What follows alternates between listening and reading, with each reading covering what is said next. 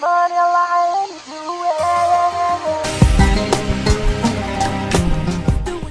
going on, peeps? This is your host, John, the Syrian kid whose diaries you love and enjoy every single night. My voice is slowly getting better, thankfully. I think today is actually a lot better. Let's see. I think we in life, we're driven by our emotions, obviously, way more than we like to admit, and way more than we think we realize. And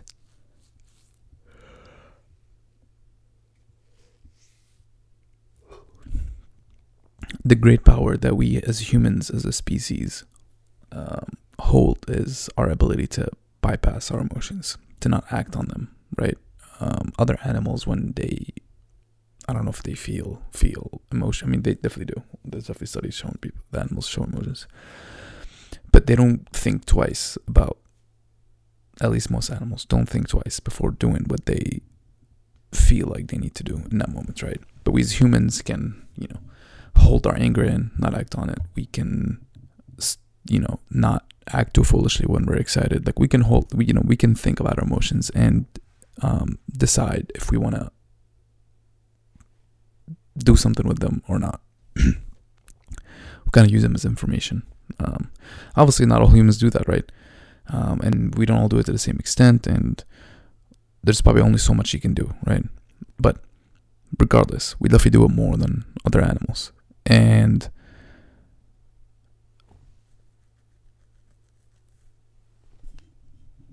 I think one of the tricks that I have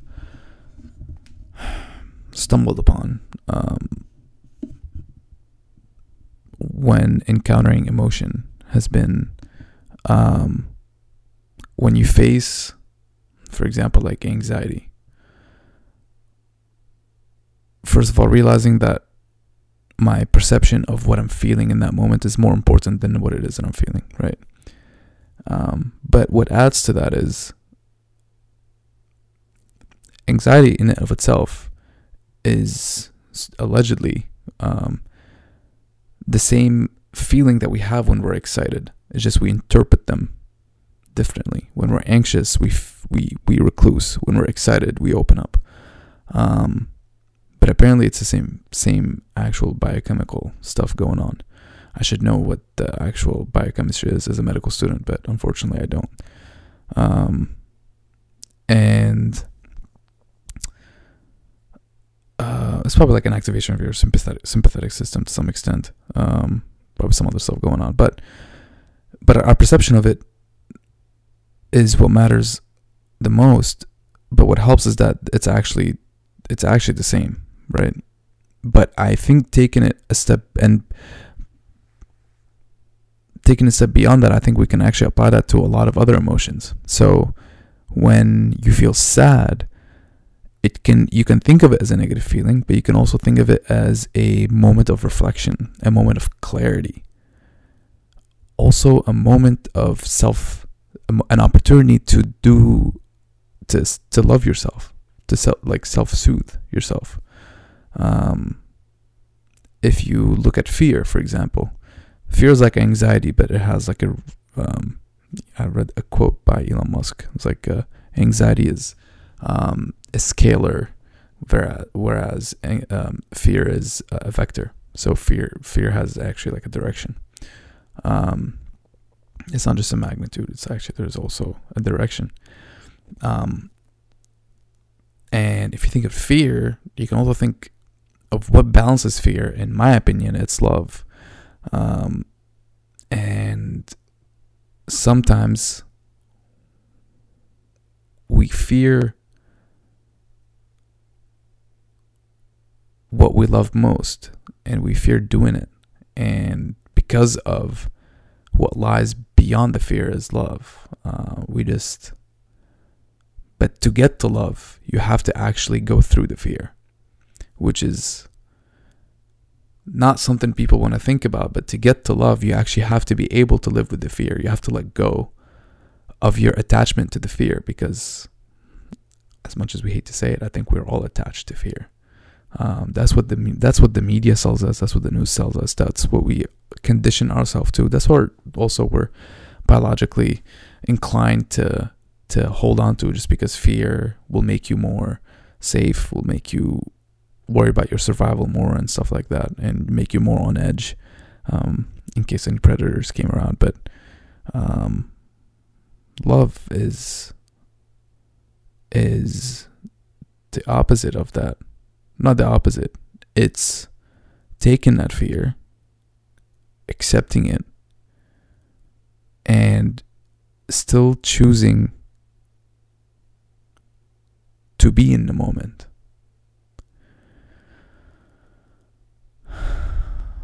Fear takes you out of the moment. Fear makes you think about all the possible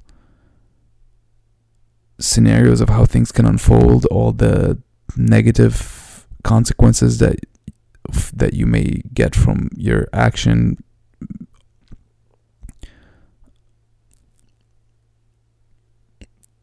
Put your head in the past, in the future, anything but the present moment.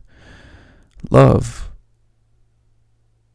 is choosing to be in the present moment and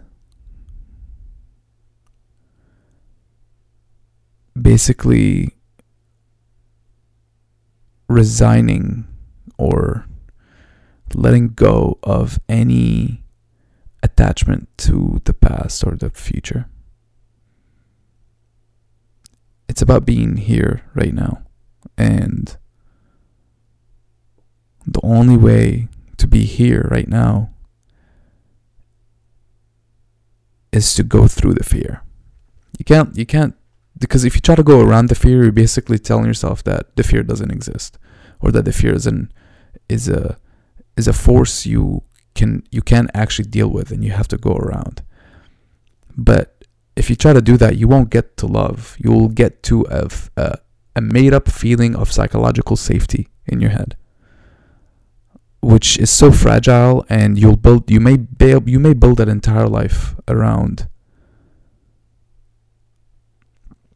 that safe playground you've made in your head, away from the so-called fear. But what happens is that safe playground you've made up in your head, the way you define it is by contrasting it to fear. So you'll actually end up feeling the fear for the rest of your life if you do that. Whereas if you choose to live in the moment and accept the fear, you will realize that the same intensity of the feeling that you get when you feel the fear is actually what love is. Which is exactly what I was telling you before. Anxiety and excitement are the same feeling. It's just your perception of them. But I think fear and love are an even more difficult thing for us to comprehend and grasp as humans. But I generally do think you can't run away from fear. You cannot. Because you can build a safe playground in your head, a safe whatever it is in your head. But the only way for you to actually feel that safety is to look at the fear and focus on it.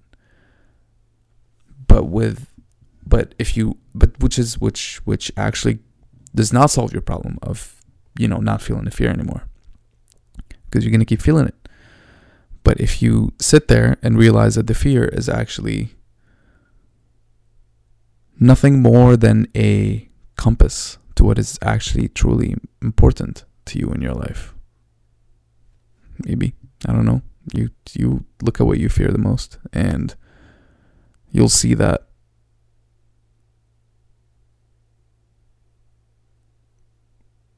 there's love where you're least expecting to find it. Yeah. Cool. I love you guys. Thank you so much for watching and listening. I really appreciate it. I'll see you tomorrow. And until then, continue to get out of your comfort zone. Please, never be comfortable. Peace.